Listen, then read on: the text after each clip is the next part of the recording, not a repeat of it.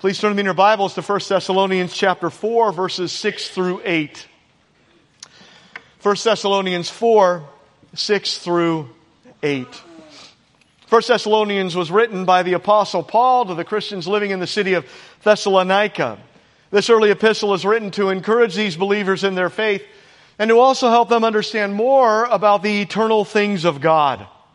Up to this point, Paul's commended these believers. He's defended himself. He's expressed his deep love and concern for these Christians in Thessalonica. He's encouraged them, and then Paul prayed for them. In chapter 4, Paul began to practically show the Thessalonian Christians how they are to live out their faith, and so he told them to abound. He told them to walk well and to walk worthy.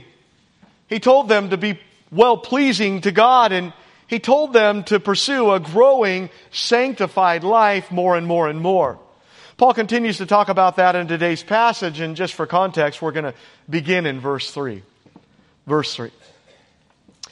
This is what we looked at last week, verse 3. For this is the will of God, your sanctification, that you should abstain from sexual immorality, that each of you should know how to possess his own vessel in sanctification and honor, not in passion of lust like the Gentiles who do not know God, that no one should take advantage of and defraud his brother in this matter, because the Lord is the avenger of all such, as we also forewarned you and testified.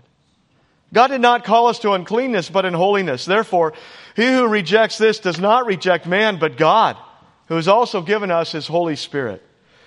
Now here in these few verses for today, verses 6 through 8, the context reminds us of the fact which is this, that God's will for all of us in Christ is our sanctification.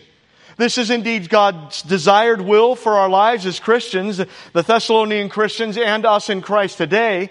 And while we can reject God's desired will, wisdom says to abound in doing this, because Christians are those who love God and who want to glorify Him more and more and more with our fading lives. And an abounding, sanctified life pleases and glorifies God. And it also gives us the most joy in return as we pursue what we were created to do, to glorify God. Now remember, the word sanctification means holy or set apart. The idea of sanctification is a separation from the secular and the sinful, and a setting apart for a sacred purpose and for God's special use. So the word means holiness, godliness, Christ-likeness, purity, and a set-apartedness from everything that is sinful, dirty, marred, and stained by sin. Now here Paul's clearly talking about progressive sanctification, which is a lifelong process of growing in our practical holiness for the glory of God. This is something that every believer must be earnestly pursuing. And the good news is that we can grow in our holiness more and more when we use God's means of growing in holiness and of fighting sin. So, because God is holy, we too are to be holy. And because we love God, we also love what God loves and we hate what God hates. And God hates sin and He loves holiness in His children. And so this is what we passionately pursue. So, love for God is what compels us, and His pleasure is what motivates us, and we're not going to be content with where we're at in this life, not ever, because perfect Christ-likeness and perfect holiness is the aim. And that's not going to be reached until we go to glory, so we continue to pursue in this life. Please remember that you can indeed grow. You can take spiritual ground. Why? Because God has given us everything that we need as Christians to live a growing and godly life more and more and more. See, He's given us His Spirit who lives in us and who empowers us with His divine strength, and we're going to see that at the end of the sermon.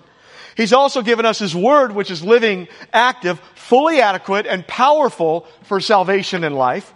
He's given us prayer, which is powerful and effective. And He's given us each other for encouragement, growth, and strength. So nothing is lacking. The question is, will you use the means that God has given to you? And that's on you. That's up to you. Will you use the means He's given? Note that sanctification includes every aspect of our lives, your actions, your thoughts. Your language, your attitudes, your relationships, what you look at, what you dwell on, how you spend your time, how you drive, how you work, how you love, how you are as a spouse, as a parent, as a child, and so on. Everything. It includes everything. How are you doing? Last time Paul got specific about this, and he said that a sanctified believer will abstain from sexual immorality.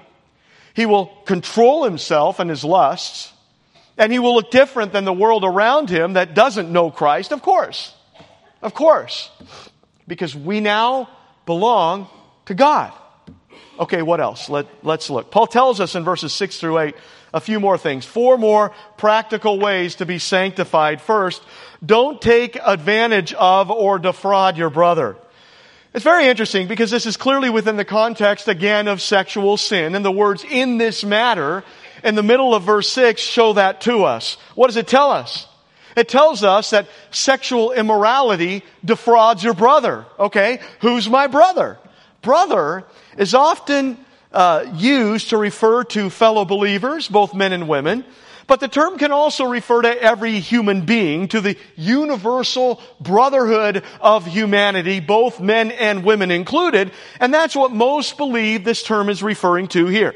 That when you commit sexual immorality, which refers to any sexual activity outside of marriage, look, you defraud not just yourself, but you defraud others as well. Take advantage of means to step over or to go beyond. The idea here is to step over a boundary, to go beyond the prescribed limits, to go over the line, to go too far. And that's what sexual sin does. It exceeds the limits of what God's commands for you are, of what God demands of you, and that is a very serious thing to exceed those limits. Defraud means to greedily take something for personal gain and pleasure at someone else's expense. It means to selfishly attempt to gain more at all costs and by all means while disregarding others and the rights of others. The call here is to never do that. And look, sexual immorality does that, which not only includes physical acts, but sinful thoughts as well. See, your spouse alone is the only one who belongs to you because you belong to each other and no one else does. Not that other person, not that person in the picture, not that person in the video or in the movie, not the person next to you who isn't your spouse. See, when we sin sexually, we are not seeking the highest good of others, not in any way. Neither the person we sin with, nor the person that we sinfully fantasize about, nor the spouse or parent of any of those people. I mean, it's certainly not Christian love that motivates us in any way. It's sinful desire, it's selfish desire that motivates us when we do that. But that's not what we in Christ are to be about. We're people who deeply are moved by love for others. And Christians love people, right? We don't use people. We love people. We don't use people. And sexual immorality sinfully uses people. Now look, sex before marriage robs you. Because it's sinful and it does your soul no good whatsoever. It also robs your future spouse of something that's supposed to belong to that person alone. And it also robs the future partner of the person that you defrauded. Also, adultery is an obvious violation of the rights of another, specifically the person that you committed adultery with, along with the spouse of that person and your own spouse. That's not for you as a Christian. On top of that, we find that in Leviticus 18, which is a chapter where God instructed Israel on the matter of sexual immorality. Look, the idea is that a person may not uncover the nakedness of another person who's not their spouse. Should be self-evident. The idea is this, that the nakedness of an individual belongs to their spouse and to no one else, and therefore, it's a violation of God's law to give that nakedness to anyone else or for anyone else to take it. So also is it a violation to look lustfully at another person who is fully clothed, who isn't your spouse too. No, Christians are those who battle against those lusts. On top of that, lust and sinful thoughts of the mind not only defraud you, but it hinders your walk with the Lord, and it has a hardening effect on your soul, but it also defrauds the person that you're sinfully lusting after. Yes, it does. You say, no, I'm not hurting anyone. I'm not hurting anyone. Well, you're certainly hurting yourself.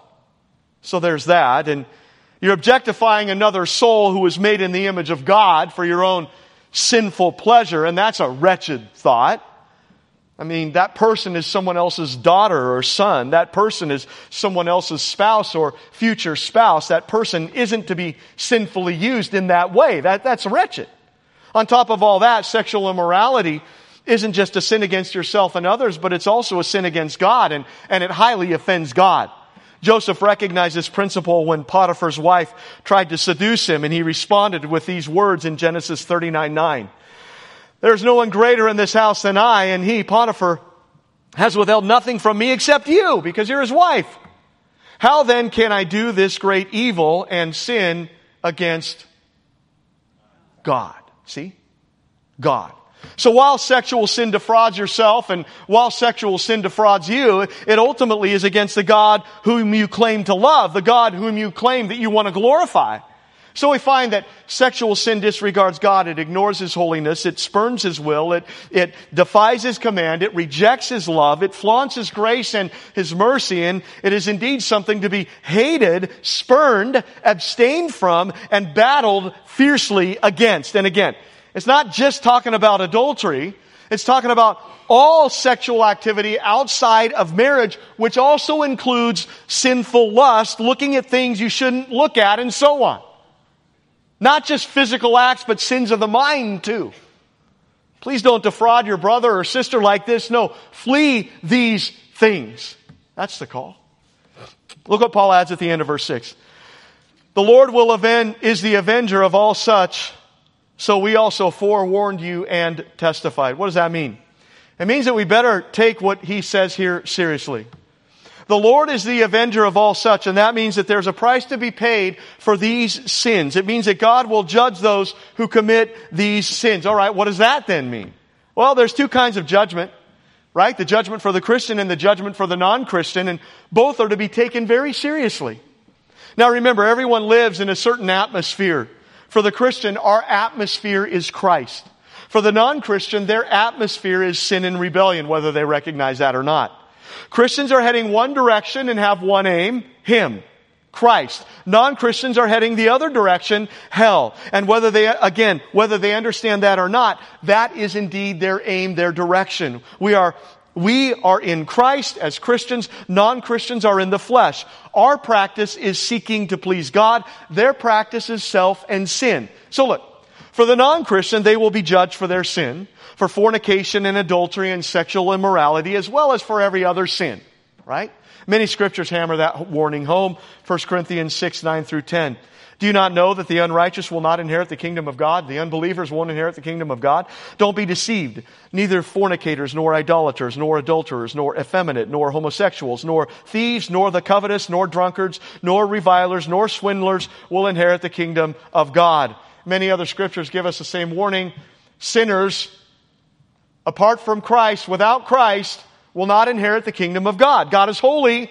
We're all sinful, right? Sin separates us from holy God. Sin bans us from Him, and sin bans us from heaven, and the wages of sin is death, eternal separation from God in hell. That's why Jesus, God the Son, came, lived a perfect life, died on the cross, and rose up from the dead. Why? So that undeserving sinners like us could be forgiven and go to heaven. Jesus is our only hope. For on the cross, God punished Jesus for the sin of every person who would ever believe, so the believer would then be fitted for heaven and be saved by grace. Saved from eternal wrath. See, every sin in history will and must be punished. So either Jesus was punished for the believer's sin on the cross, or the unbeliever will be punished for his own sin in hell. It's one or the other. See, you've either surrendered to Christ in repentant faith and you're saved, you have heaven, or you reject Christ and you're condemned and you have hell.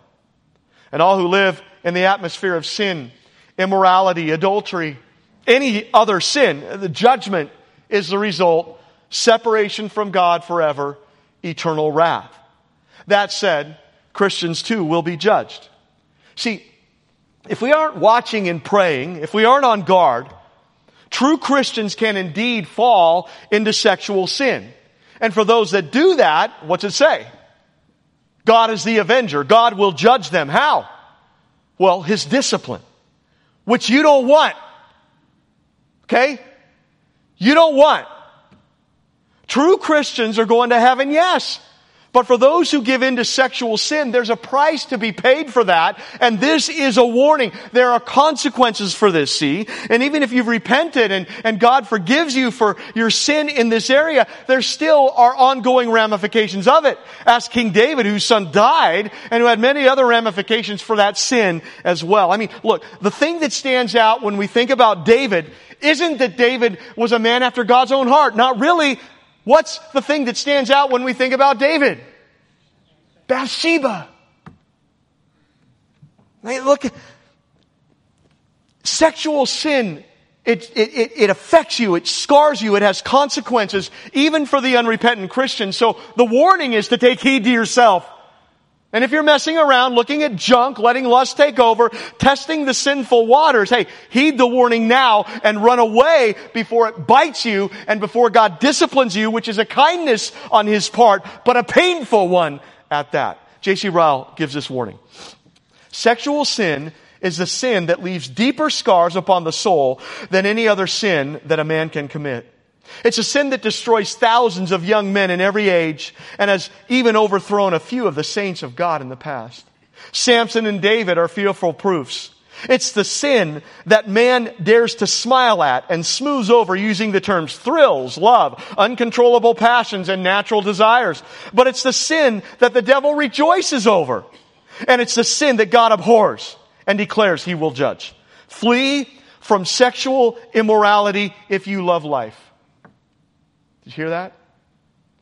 Flee from sexual immorality if you love life. Flee from the opportunity of it, from the company of those who might draw you into it, from the places where you might be tempted to do it. Flee from talking about it. It's one of the things that ought not even be hinted about in conversation. You can't even touch black grease without getting your hands dirty. Flee from the thoughts of it. Resist them. Destroy them. Pray against them. Make any sacrifice rather than give way to them. Imagination is a hotbed where this sin is too often hatched. Guard your thoughts and there will be little fear about your actions. He's right. He's right. Let this slip. Danger. Serious danger. Note that again, you never sin alone, right? Your sin affects others around you. So the question is, do you really want to do that to yourself? Do you really want to do that to your spouse, to your kids, to your family, to your God?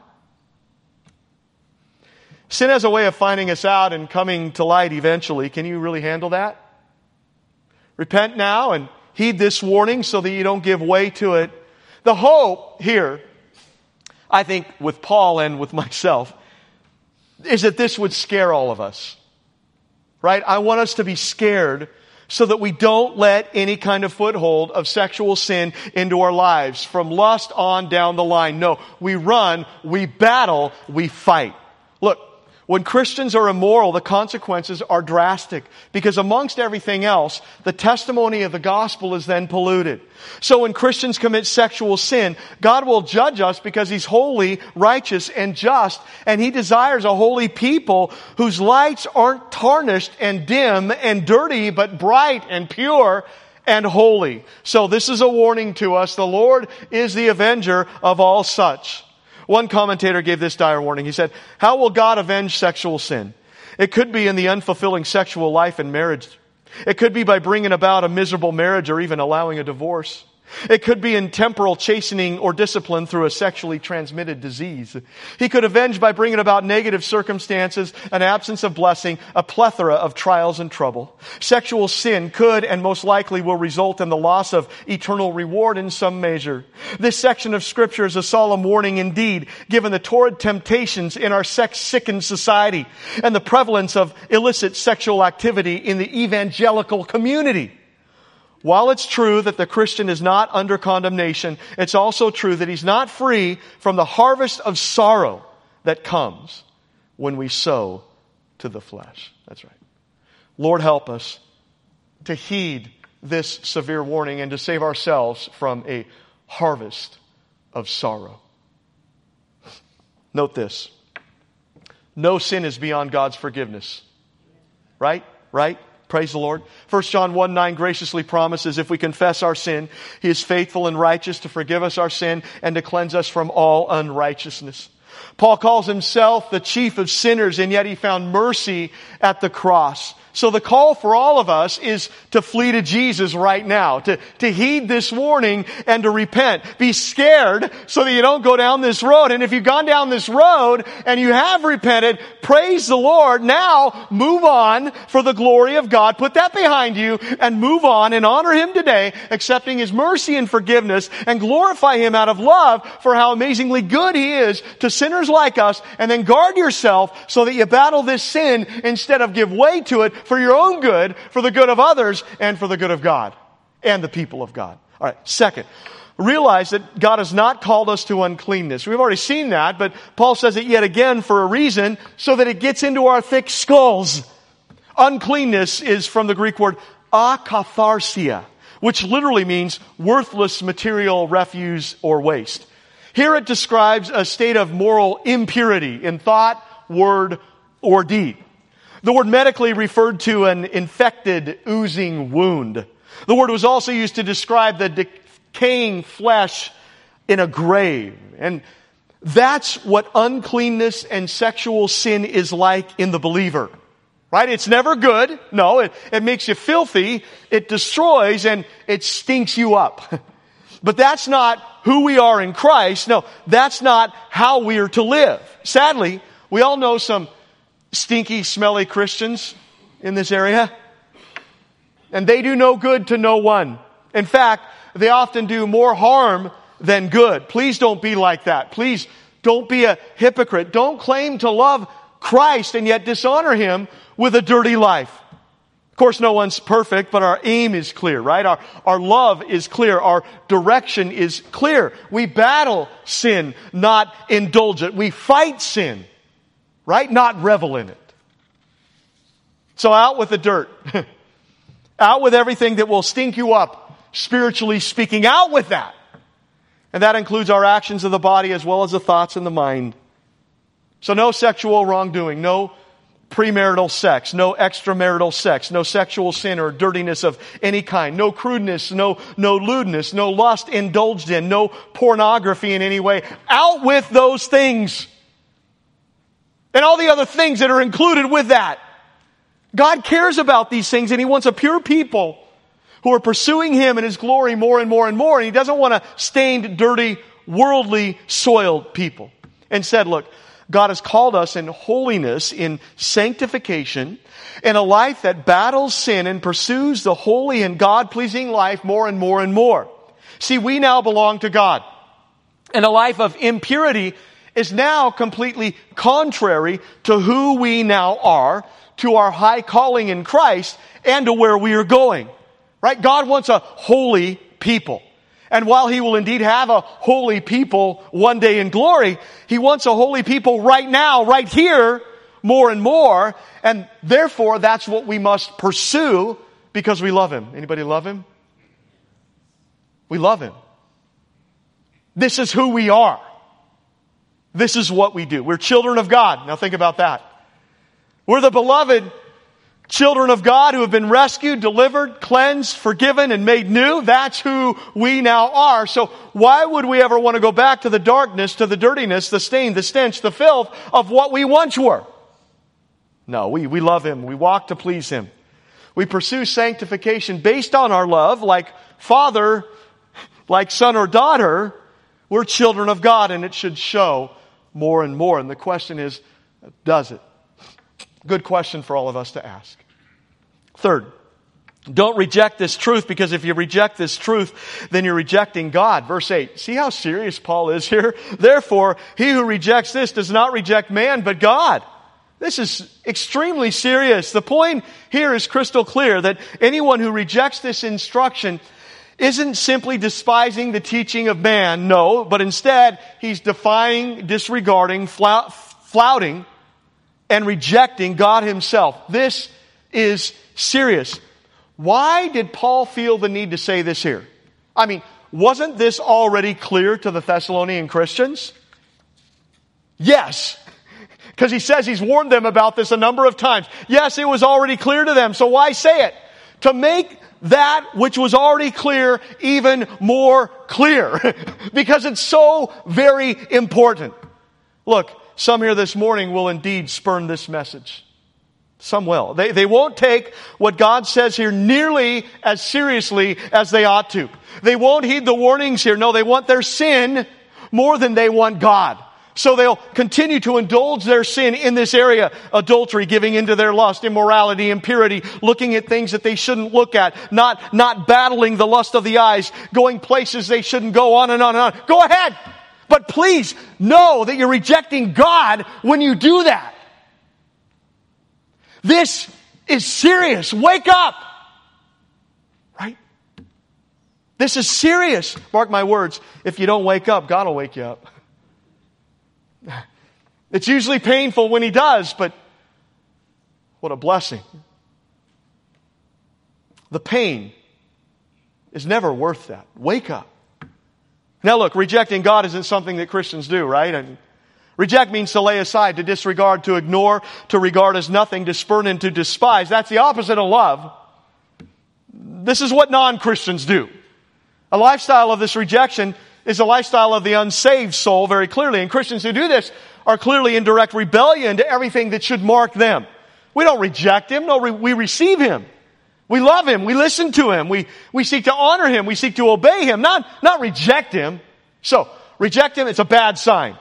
Stop it now or pay the price, which usually results in ruin to many, yourself, your family, your spouse, your future spouse, your children, on and on.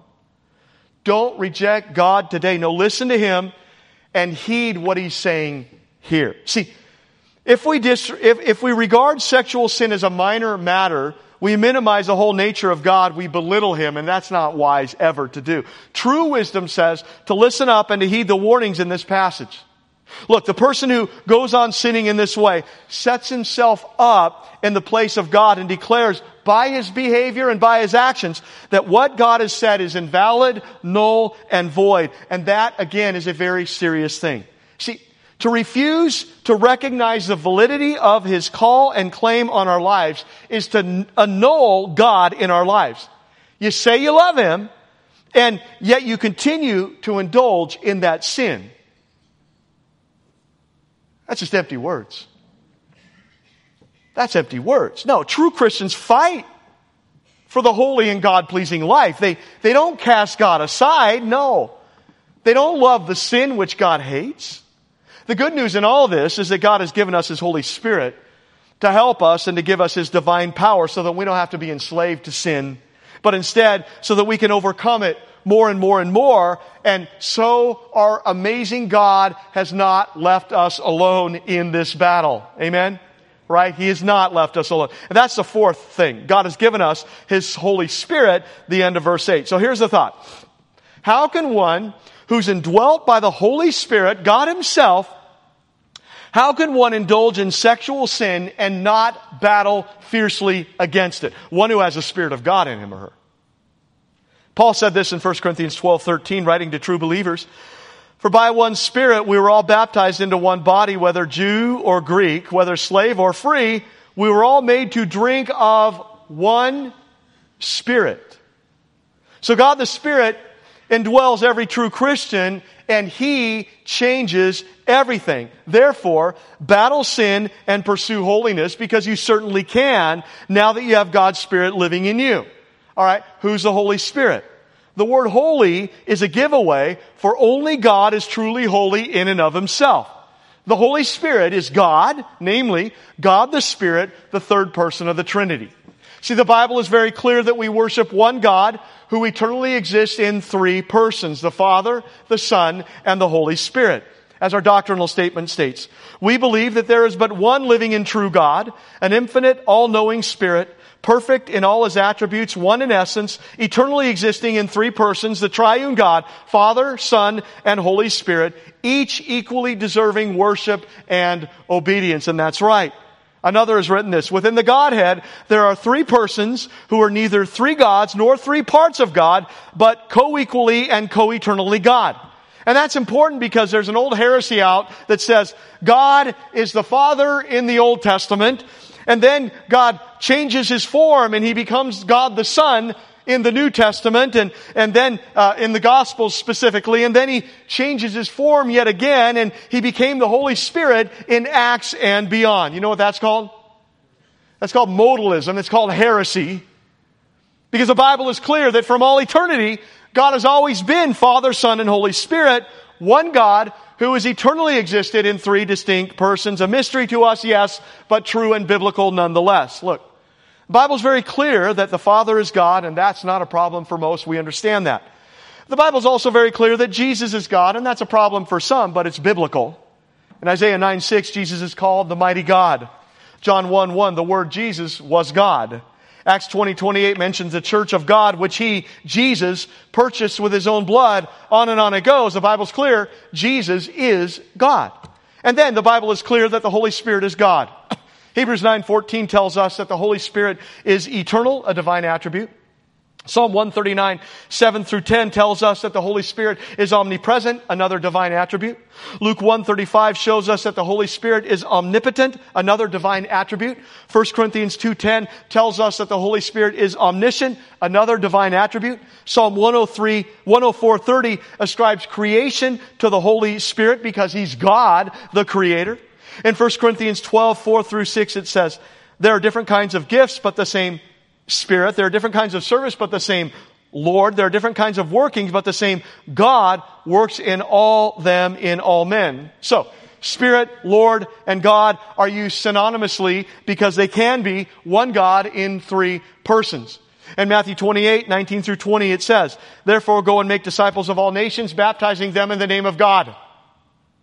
Baptizing them in the name of the Father and of the Son and of the Holy Spirit, right? Talking about God.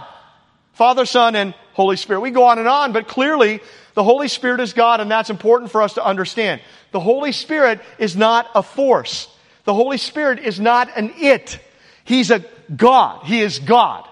He's a He, as much as an actual person. A He, as either God the Son and God the Father, is a He. That's important to understand because it goes to the nature of God. Edwin Palmer noted this: one of the distinguishing marks of a Christian is his belief in the Holy Spirit as a person. Many so-called Christian preachers and theologians refer to the Spirit as an it and not as a He. They consider Him to be an impersonal influence or power or energy, not God, not the third person of the Trinity.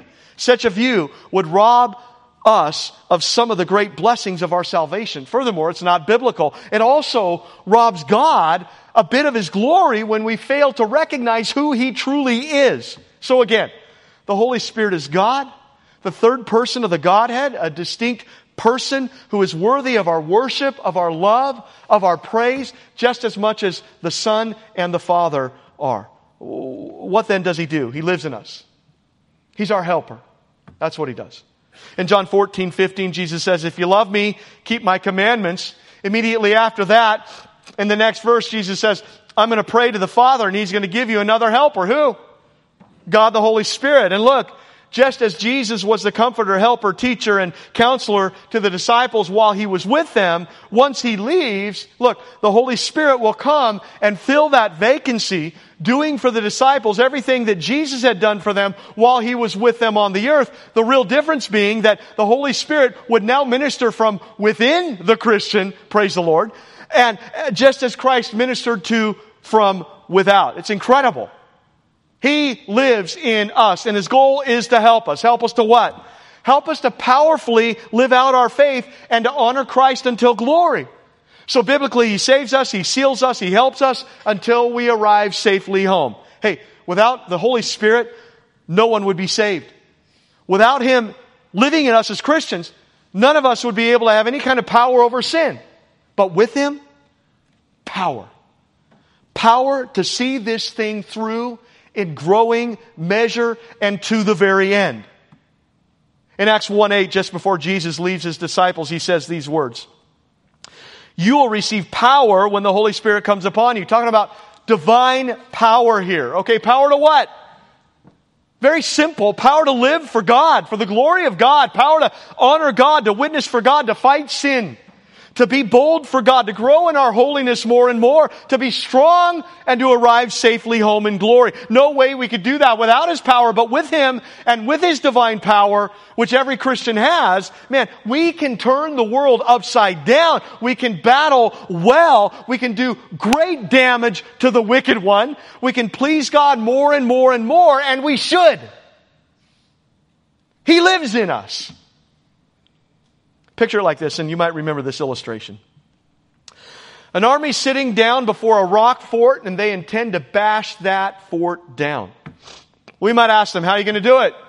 They point to a cannonball. But there's no power in a cannonball, right? I mean, it's heavy, it's really heavy, and even if all the men in the army picked up that cannonball and hurled that cannonball against the fort, it's not going to do any damage. They say, no, but look at the cannon. But there's no power in a cannon. A child can play on a cannon. A bird can sit on a cannon. I mean, it's a machine and it's nothing more. But look at the powder, they say. But again, there's no power in the powder. I mean, you can spill it. You can get it all over yourself and it won't really matter. You just wash it off. But think about it. This powerless powder, the powerless ball, they're put into this powerless cannon. And look, one spark of fire enters it, and then that powder is a flash of lightning, and that ball is a thunderbolt that crashes into that rock fort and brings it crashing down to the ground. So it is with the people of God.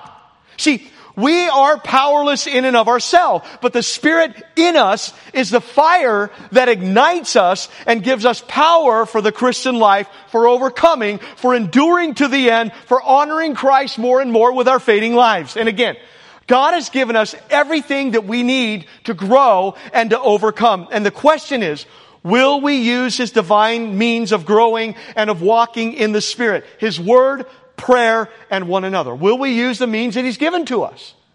Galatians 5 talks about the fruit of the Spirit, the proof that the Spirit of God is living and thriving in your life. What is that? What's first fruit? Love. Love, joy, peace, patience, kindness, goodness, faithfulness, gentleness, and self-control. And when we see a Christian growing in those areas, then we are seeing the reality of the Spirit working in a true believer. So, when we have difficulties, the Holy Spirit gives us direction. When we don't understand a portion of Scripture, the Holy Spirit helps us. When we're depressed, the Holy Spirit comforts us. One said the Spirit pulls back the hand of the saint when he would touch the forbidden thing. He prompts a child of God to make a covenant with his eyes. He binds the Christian's feet lest they should walk down a slippery path.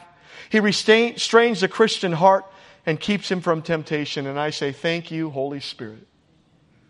We should love, passionately love the Holy Spirit who indwells us. Thank you, Holy Spirit. Without Him, we're nothing. We're nothing. Use the means, please. Use the means God has given you. Let's walk in this great power that we all have in Christ for the glory of our amazing God who saved us from wrath. He's worthy. And as children who love Him will hate all sin, will battle sin fiercely, and we will pursue the God-honoring life with passion, fervor, and zeal, compelled by fervent love for our amazing God. May that describe all of us here today. Let's pray. Heavenly Father, thank you, Lord, for your wonderful word of truth, and thank you, Lord, for the hope that we have. Thank you for giving us your Spirit who lives in us and who helps us and who convicts us and who comforts us in so many amazing ways. I pray that we wouldn't quench the Spirit who indwells us, but that we would fan Him into flame more and more and more when we battle sin and read the Word and encourage one another and pursue the God-honoring life. Lord, convict us where we need convicting. Thank you for that conviction. Help us to respond to that in a God-honoring way because we love you and because you are worthy. Bless us now as we go out. We thank you. In Jesus' name, amen.